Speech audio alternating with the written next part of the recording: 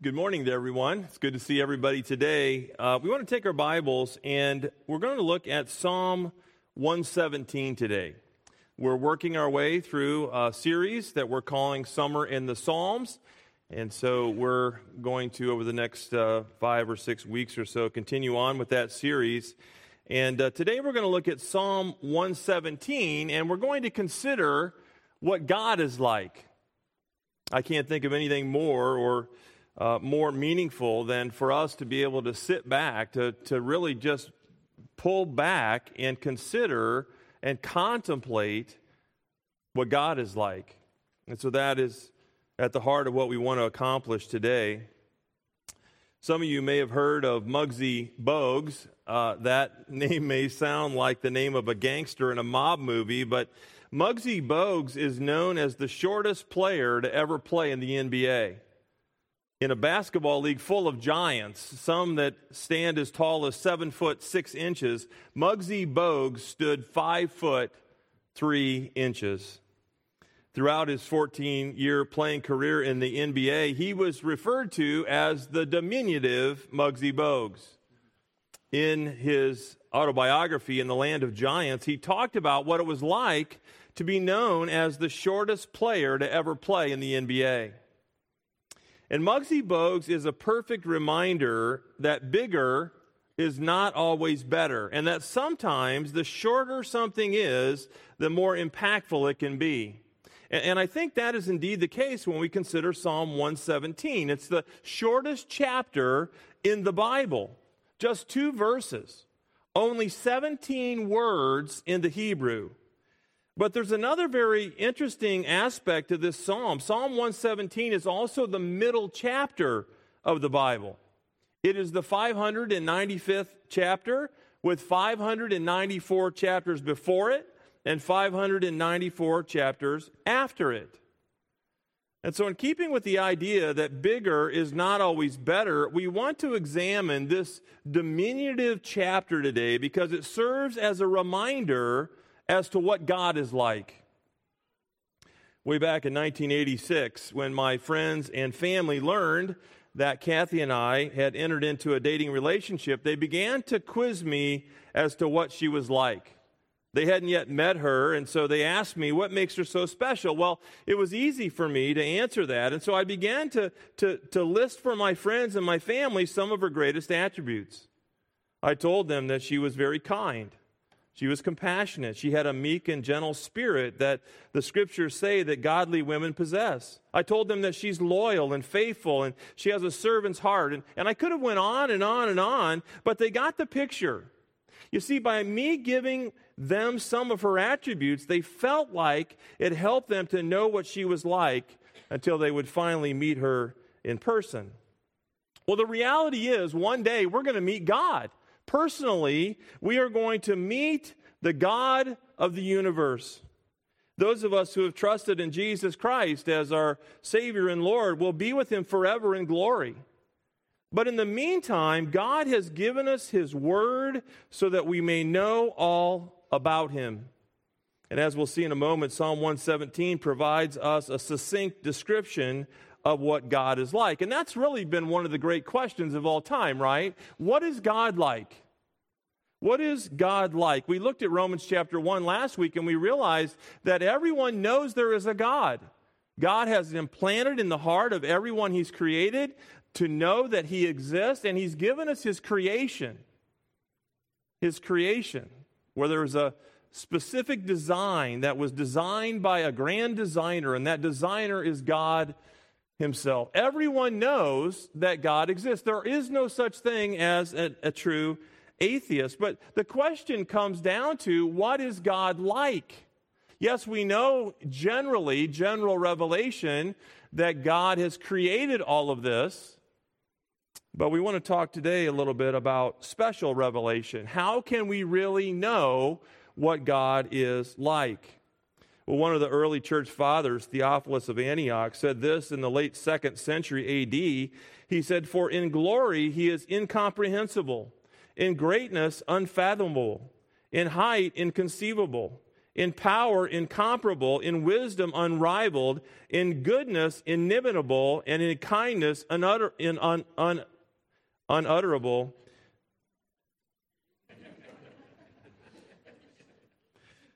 Essentially, he said that God is unknowable unless he chooses to reveal himself. I think that's something that we can kind of wrap our minds around this morning. God, because of his grandness and because of who he is unknowable unless he chooses to reveal himself to us. And we're so grateful that he has. Irenaeus, another early church father, said around 175 AD, he said, without God, God cannot be known. And this is why the Bible is so absolutely vital, because in the Bible, as the author of the Bible, God has told us what he is like. And he's done so by listing his many attributes. Now, an attribute is a characteristic that helps to describe the nature of something or someone. It's kind of what I did when my friends and my family asked me about the girl that I was dating. Tell us a little bit about what she is like. And that's what an attribute is. It helps to describe who something is or what something is. And in the case of God, his attributes tell us who he is and what he is like in terms that we can understand. And so there are really two categories of God's attributes in the Bible. There are his non-communicable attributes and his communicable attributes. God's non-communicable attributes are unique to him and him alone, but his communicable attributes are those that he shares, at least in part, with us as human beings. And so as we begin today, let me just give you a listing of some of his non-communicable attributes. These are attributes of God that none of us will ever experience. And the list begins with the three omnis: omnipotence, omniscience, and omnipresence. God is omnipotent, which means that he is all-powerful. There is nothing or no one who is powerful as God. He is the supreme example of power. He is omniscient, which means he is all-knowing. He knows everything before it will ever even happen. God is omnipresent, which means that he is all-present. He's everywhere present at once. But in addition to the three omnis, he is immutable, which means that he is unchanging in his character and being. God cannot change. God is sovereign, which means he's in complete control of all things. He is eternal, which means that he has no beginning and no end. He is immortal, which means he cannot die. He is great, which means he is unparalleled in his awesomeness. He is self-existent, which means that he doesn't need anything from anyone for his existence. And so those are some of his non-communicable attributes. But when we think of his communicable attributes, we see that though these attributes find their complete expression in God, we as humans can also experience them in a limited form. Some of his communicable attributes include wisdom and faithfulness and truthfulness, love and goodness, righteousness, mercy, compassion, holiness, graciousness, patience, peace, kindness, gentleness, joy, forgiveness, and justice. And so you get the idea. This is who God is. This is what God is like. And if the description of God that he's given us in the Bible about himself isn't enough, he sent his Son, the Lord Jesus Christ, to show mankind exactly what he is like. Right? John 1:18 says, no one has seen God at any time. God, the only Son, who is in the arms of the Father, he has explained him. Hebrews 12:1-2 says, God, after he spoke long ago to the fathers in the prophets in many portions and in many ways, in these last days has spoken to us in his Son, whom he appointed heir of all things, through whom he also made the world. So today we want to consider, as we look at Psalm 117, we want to consider what God is like. So I want to ask you just to kind of put all of the things of this life and this world to the side. Can we just, as a church family today, concentrate our attention on what God is like? Can we not be distracted by all of the things that we have to do in the coming week, by all of the things that maybe brought us to a certain point during this past week. We all have a mind, and our mind is filled with all kinds of things, and so can we just set those things aside today? Can we just set those things aside and concentrate on God and be reminded what He is like? Psalm 117 says this, "Praise the Lord, all nations, laud Him, all peoples, for His loving kindness is great toward us, and the truth of the Lord is everlasting. Praise the Lord." You see how he bookends it, right? He bookends it by praise the Lord and praise the Lord. Praise the Lord, all nations. Laud Him, all peoples. For His loving kindness is great toward us, and the truth of the Lord is everlasting. Praise the Lord. Psalm 117 is one of the 6 Egyptian Hallel psalms that were sung as a part of the Passover service. Hallel is Hebrew for praise. So Psalm 113 through 118 are referred to as the Hallel psalms, the songs of praise. And so Jesus would have sang this song with His disciples. And in this song, we find 2 highlighted reasons as to why God is worthy of our praise. And as we said last week, God chose Israel as His people, and because of that, they were called to praise Him, right? But here we find another reminder from the psalmist that all people, all nations are to praise Him. What is wrong with the world today? They've lost this charge to praise the Lord, to honor God as to who He is and what He has done. It's almost like God has been pushed to the corner. There's a movement afoot in our own country to remove anything related to God from the public square. Any of our founding documents, remove the name of God.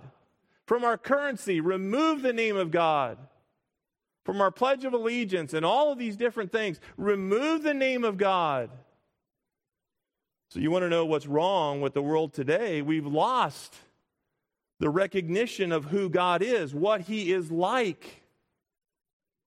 So we see here these 2 highlighted reasons as to why God is worthy of praise. And the first reason for praise is God's loving kindness.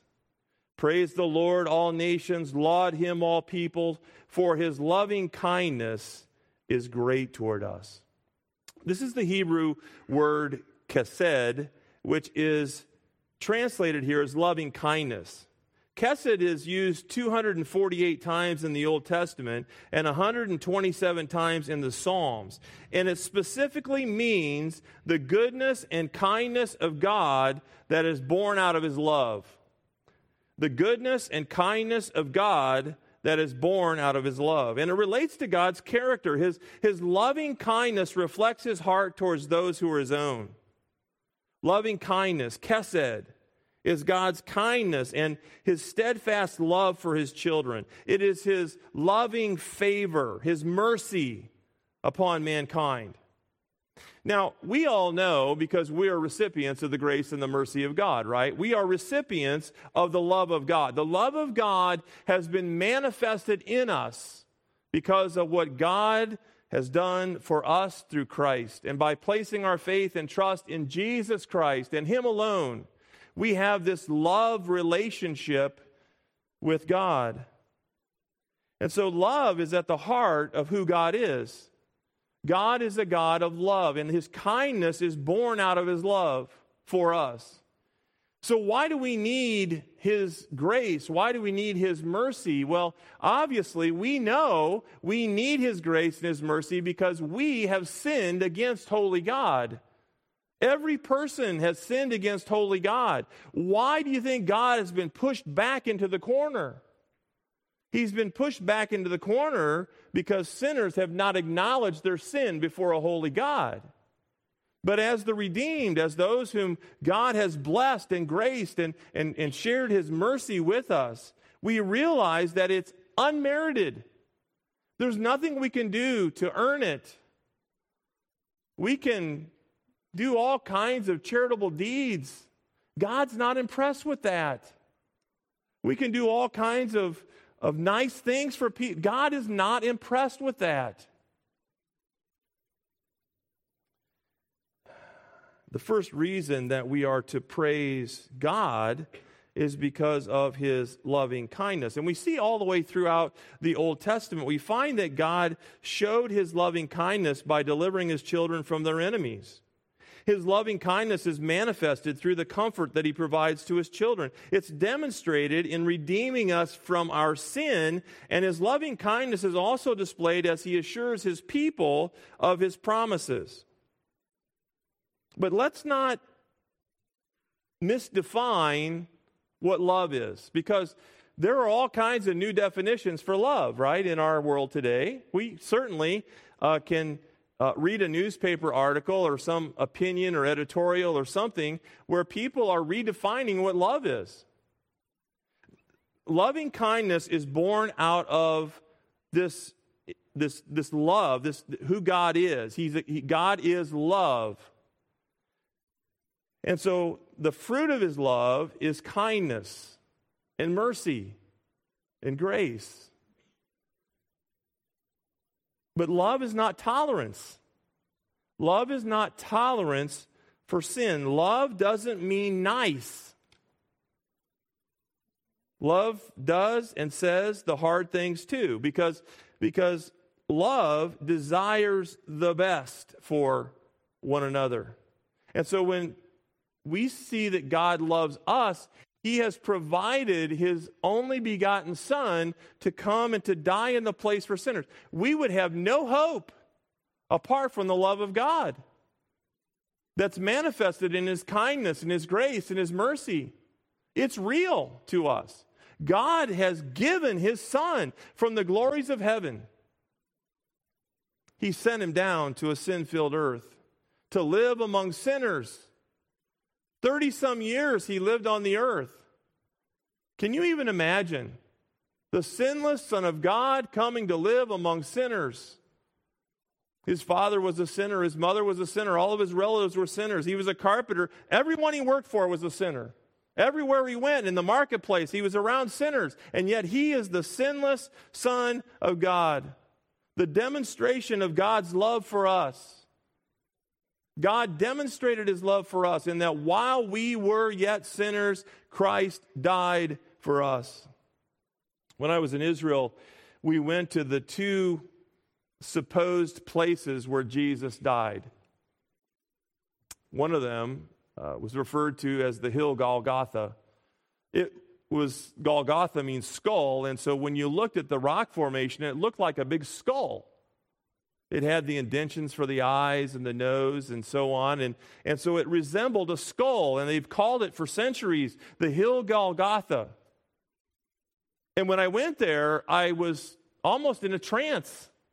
I just looked and I imagined Jesus dying on the cross with me in mind.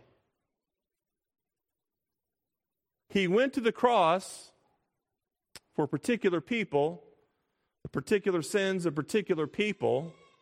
He came and he died as my substitute. And if you've trusted in Christ, he died as your substitute on the cross. And I just stared at the area. And I imagined, this is the manifestation of love. What does love look like?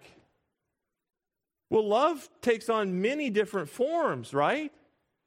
The same God who loved us enough to send Christ to come and die on the cross for our sins is also the same God who disciplines us. Those whom God loves, he disciplines. Why? Because he loves us. Why do we discipline our children? When they go awry and they do things that are wrong. To teach them, that's wrong. You can't do that.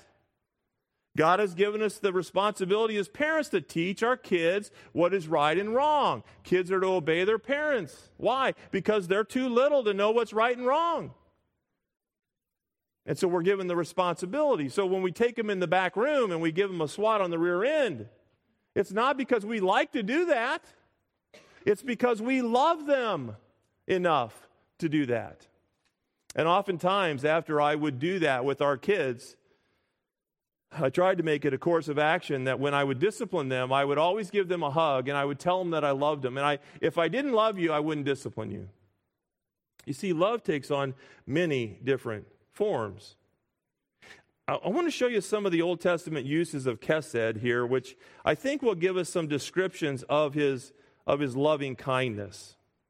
So first, we find here in verse 2 that his loving kindness is great. The Hebrew word for great here carries the idea of being mighty. So, meaning that God's loving kindness is great in extent. It's all-encompassing. It's powerful.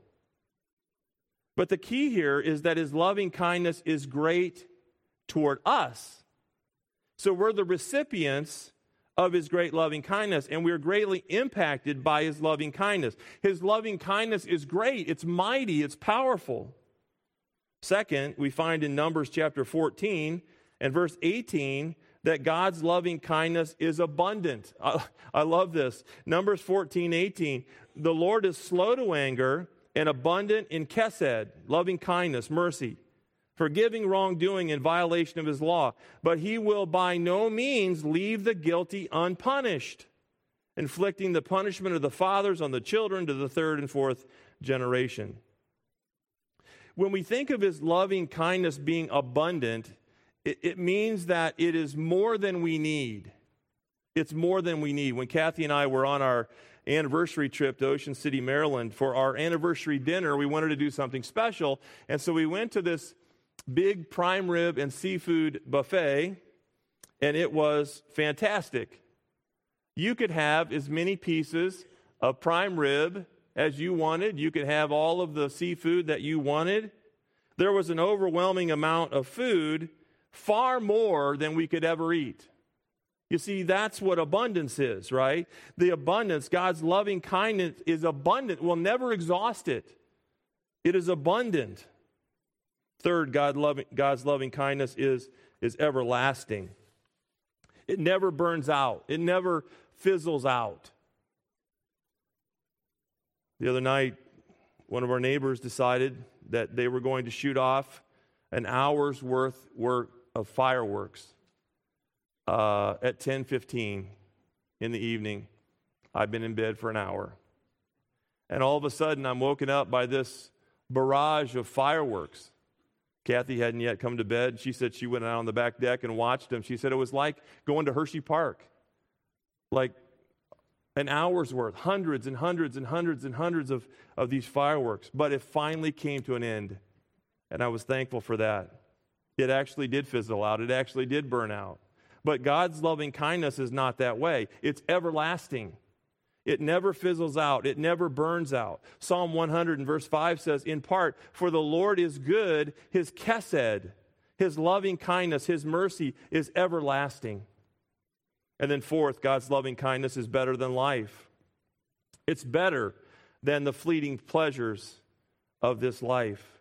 Psalm 63 and verse 6 says, because your loving kindness is better than life, my lips will praise you. You see, life without the loving kindness of God is just waiting for death. It's just waiting for physical extinction. This is what the Jehovah's Witnesses believe. That they believe in annihilationism. So at some point, if you're not one of the 144,000 and you've not earned your way to heaven, then you just won't exist anymore. You just won't exist. You'll go to the grave and you'll be there. Your soul does not live on. You'll just be in the grave forever. Annihilationism. And that's kind of here what we find, just the opposite as it relates to the loving kindness of God. It's better than life. It's better than the fleeting pleasures of this life. So that's the first highlighted reason here that the psalmist gives us as to why God is worthy of our praise. It's because of his loving kindness. But the second reason here the psalmist gives us as to why God is worthy of our praise is his truth. His truth. Truth here is the Hebrew word emeth, and it means faithfulness and firmness in truth. So God is the embodiment of truth. All that emanates from him is true. He deserves our highest praise because he has given us truth. And let me just say, this truth is different than 1 + 1 = 2. That's a mathematical equation that we would say is a fact. When you have one thing plus another thing, that equals two things. There's no power in a mathematical equation. There's no power in 1 + 1 = 2. There is power in his truth because he is true and he is the author of truth. I love 1 John chapter 5 and verse 20 that says, the Son of God has come and has given us understanding so that we know him who is true, and we are in him who is true, even in his Son Jesus Christ. He is true God and eternal life. So let me give you 7 descriptions of the truth of the Lord that should evoke our praise. And first we find here in verse 2 that just like God's loving kindness is everlasting, God's truth is everlasting. And by the way, the attributes that we looked at earlier, those are all everlasting too, because God cannot change. He's immutable. So his attributes transcend time. They never go away. That's who he is. It's what he's like. We can be known as a very hardworking person, very industrious, but if we quit work and we just become a bum, then we're no longer a hardworking and industrious person, right? But God does not change. He cannot change. So God's truth is everlasting. Truth is truth. That sounds simple, doesn't it? By its very nature, truth cannot change. It is static. It is eternal. It is everlasting. It's at the heart of how we know how we can live our lives for God. 1 Peter 1, 24 and 25 says, the grass withers and the flower falls off, but the word of the Lord endures forever. And this is the word which we have preached to you. God's truth is everlasting. It never wears out. So I want you to think a little bit about the power, the inherent power of truth. So we know in Romans 1, 16 and 17 that the power of God unto salvation is the gospel message that's recorded for us in the Scriptures, right? But we also know that the Bible is living and active and sharper than any two-edged sword. You see, 1 + 1 = 2 has no power. But the truth of God's word has inherent power because God is the author of his truth. He himself is the embodiment of truth. Don't you want to know sometimes in certain situations just what the truth is? What's the truth? What's the truth? Well, we know from Romans chapter 1 that those who are described there have exchanged the truth of God for a lie. In other words, they pushed God in the corner. They don't want to know anything about God. They would rather worship the creature than the creator. So they're all about lies, gathering lies about who God is and what he is like. Or they may say, we don't even believe in God, or we're not sure, right? That's the agnostic position. We're not sure if there's a God. Well, yes, you are. Yes, you are. I'll trust God's word that is true, that says that you know there's a God. I'm an atheist. I don't believe in God. Yes, you do. You're just suppressing the truth that you know about God. And so what happened in society when all of that started to transpire, and we're living in a Romans 1 society today, God turns them over. 3 times in the text in Romans 1, he turns them over. He turns them over. He gives them what they think they want. And we talked a couple of weeks back about our responsibility as ambassadors for Christ, right? 2 Corinthians chapter 5 and verse 20, that we are to be ambassadors for Christ. We're to literally beg people on behalf of God to be reconciled to God, to beg them, to plead with them, to appeal to them. And I feel like some Christians have kind of just given up. In a lot of ways, they've just kind of given up. They see the magnitude of what we're up against, and they see where the world is going, and it's going downhill fast. Yes, we'll worship God and we'll come to church and we'll teach our kids, but where is the zeal for others who need Christ? Not just people that we know, but people that we don't know. Where is our heart as it relates to this call that we're to be ambassadors for Christ? An ambassador is someone who represents someone else. So we have ambassadors all throughout all the embassies in the world. The United States of America has an ambassador that serves the interest of the country in another country. So they're the representative of our country in that country, right? It's the same idea for us. We are the representative of Christ wherever we go. We are ambassadors for God, and we're to literally beg people to be reconciled to God.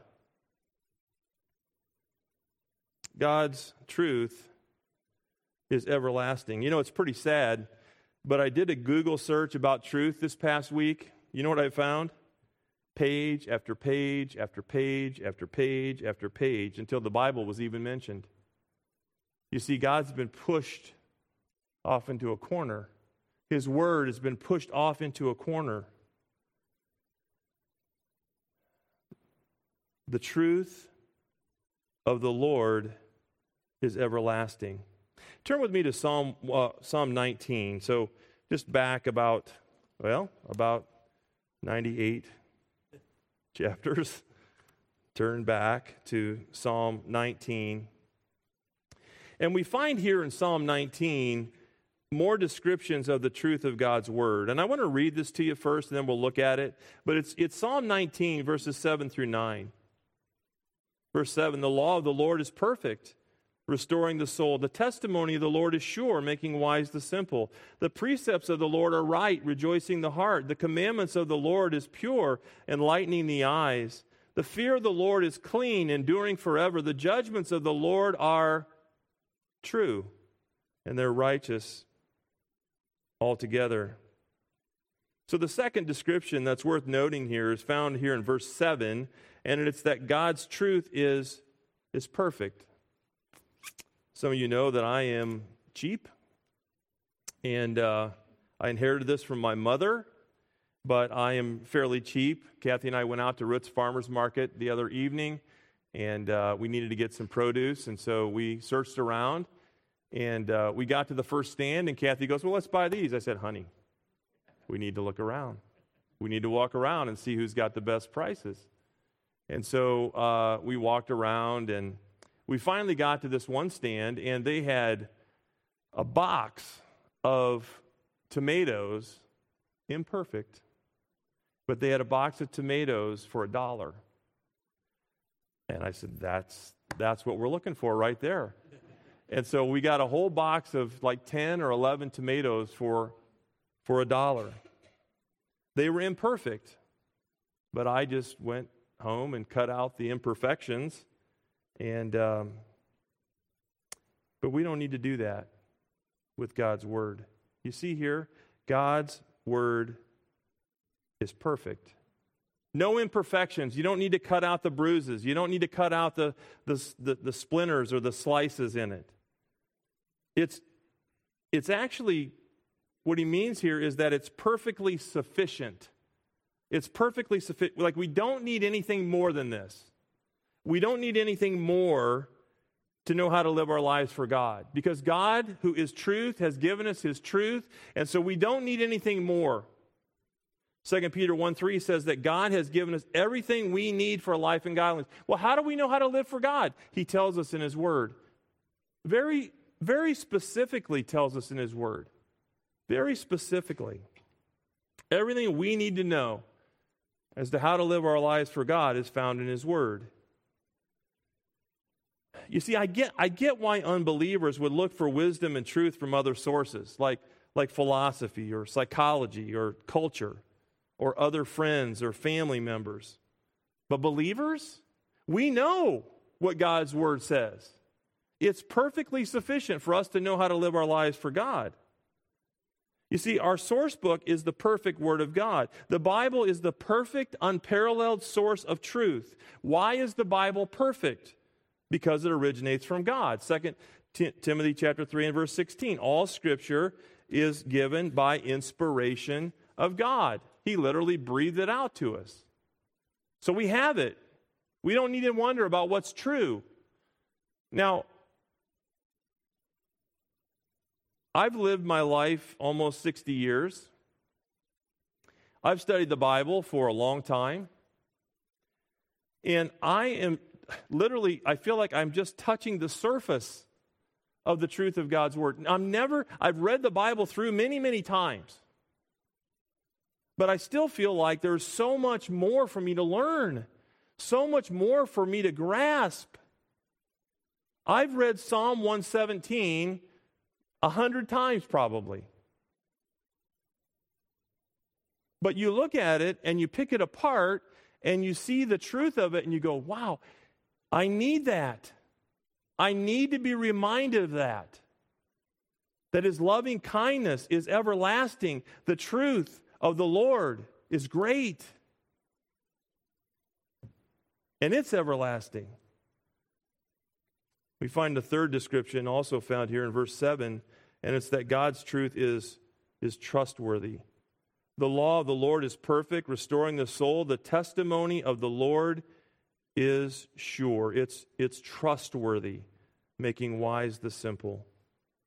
So David, who wrote this psalm, Psalm 19, says that the testimony of the Lord is sure. He's emphasizing the reliability and the accuracy of the Scriptures. You want to know how to live life? He tells us in His Word.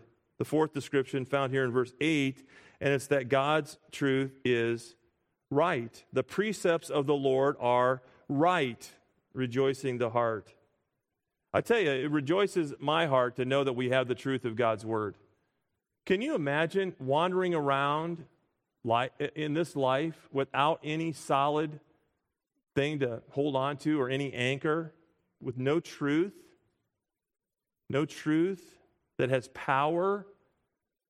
So grateful that God has given us His Word. God's truth is right. It's trustworthy. We all love to know that something is right. Kathy and I are going to be going down to Florida to meet up with my brothers and their families and their families' families.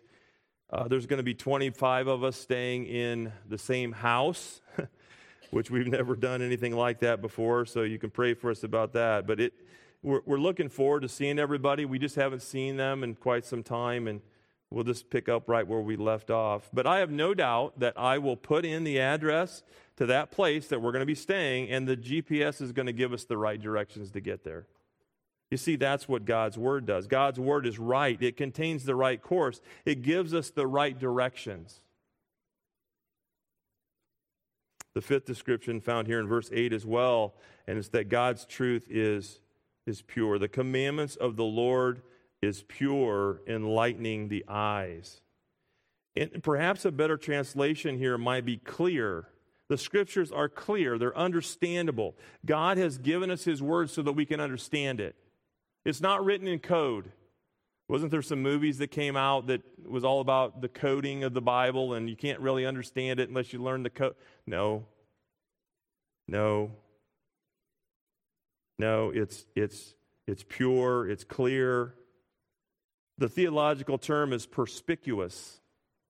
You know, the Catholics don't believe the Bible is clear.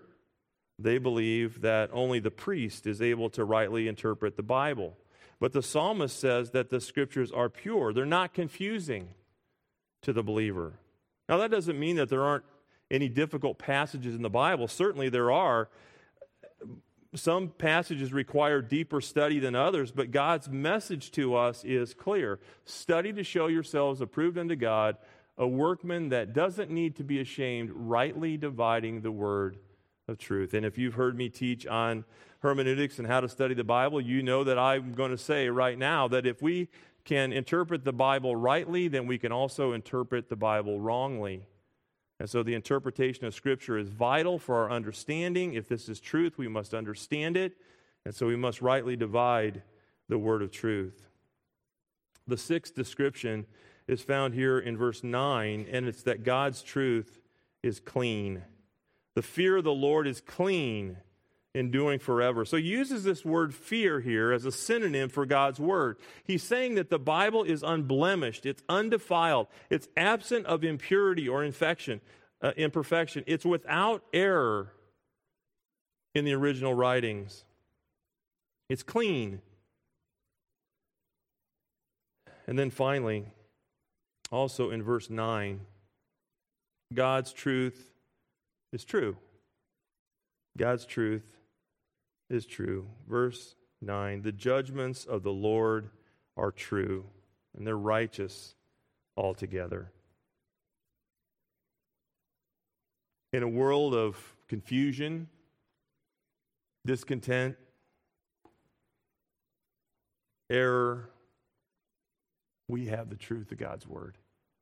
We don't need to wonder if two men should marry one another, because the Bible says that marriage is between one man and one woman. We don't need to wonder if a man should dress up as a woman, because Scripture tells us that a man is not to dress up as a woman. I mean, we can go on and on and on. We look at culture, and because God's been pushed into the corner and taken out of the equation, anything's up for grabs. No, it isn't.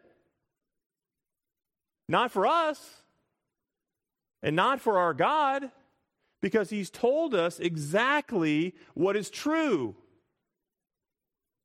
He says that the judgments of the Lord are true. They are righteous altogether, which means they're right. They're true and they're right. Look, if we don't stand on anything, shame on us. We must stand on the truth of God's word. And I don't care what other people think. I really don't. I really don't care what our government thinks. If they're going to try to tell people and me that this is not true and we're not to follow God, I don't care. I don't care what you say. But I care a lot about what God thinks and what God says. And we will stand on the truth of God's word no matter what, period. I had a friend, annoying as all get out, and he would say, period, case closed, end of discussion, after almost every sentence. Period, case closed, end of discussion. That's kind of how I feel. Period, case closed, end of discussion. If this is true, and God is true, and He's given us His truth, then we're going to stand on it. So whatever it says, that's what we're going to do. Well, what if, no, I don't care about that. I don't care about that. That's not true. This is true. So we're going to stand on the truth of God's word no matter what. Where have the years gone by? Man, I tell you, and I need to get counsel from some of you older people as to how to do this better, because I'm starting to get this thing in my mind. I'm getting old. I mean, some of you, you're just a kid, well, okay, maybe, but I'm starting to think about stuff. I'm starting to think about the almost 60 years that I've lived on this earth. What have I accomplished for the Lord? You ever sit back and think about this? I mean, I have probably spent tens of thousands of hours, I haven't calculated it, in stupid stuff. Stuff that doesn't matter. I mean, I've literally thought about that. Like, what am I going to do now? Because if the life expectancy for a male in the United States of America is 78 years old, and I'm almost 60, I'm not yet, but I've got 19 to go. According to the statistics, God could let me live to be 150.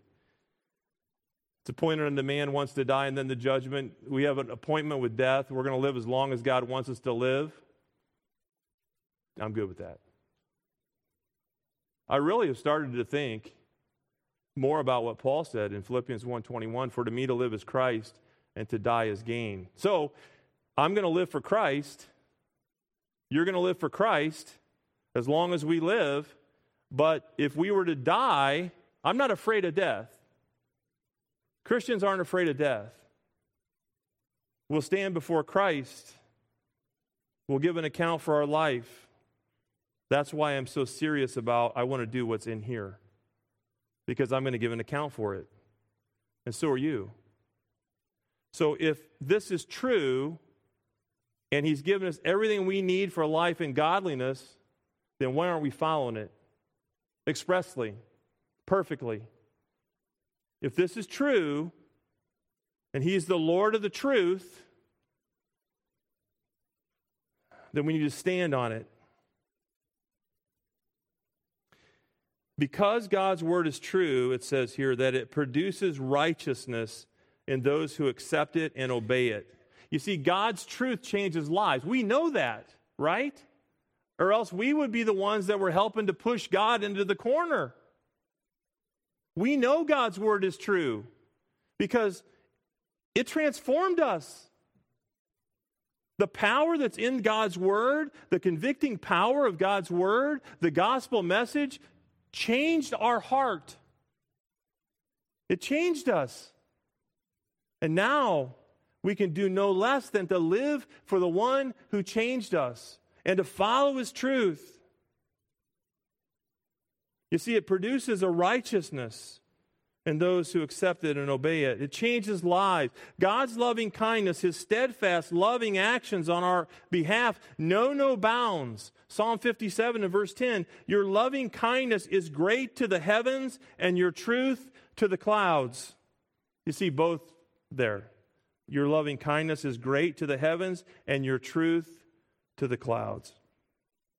So what's our response to all of this? What's our response to the loving kindness and truth of the Lord?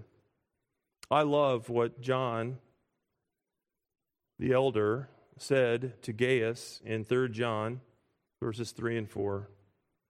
He said, for I was overjoyed when brothers came and testified to your truth, that is, how you are walking in truth. I have no greater joy than this, than to hear of my children walking in the truth. This is the final arbiter. This is what settles the score, the truth of God's word. May we be people of the truth. So grateful for His loving kindness that's been manifested in all of our lives. And one of the ways that we can thank Him for all that He has done for us is by honoring Him, by honoring His truth. The truth of the Lord is everlasting. It's great. It's applicable. And we have it. Be students of it. Love Him enough to learn more about God. What's God like? Well, almost inexhaustible what God is like, but we got a snapshot today. We got a snapshot.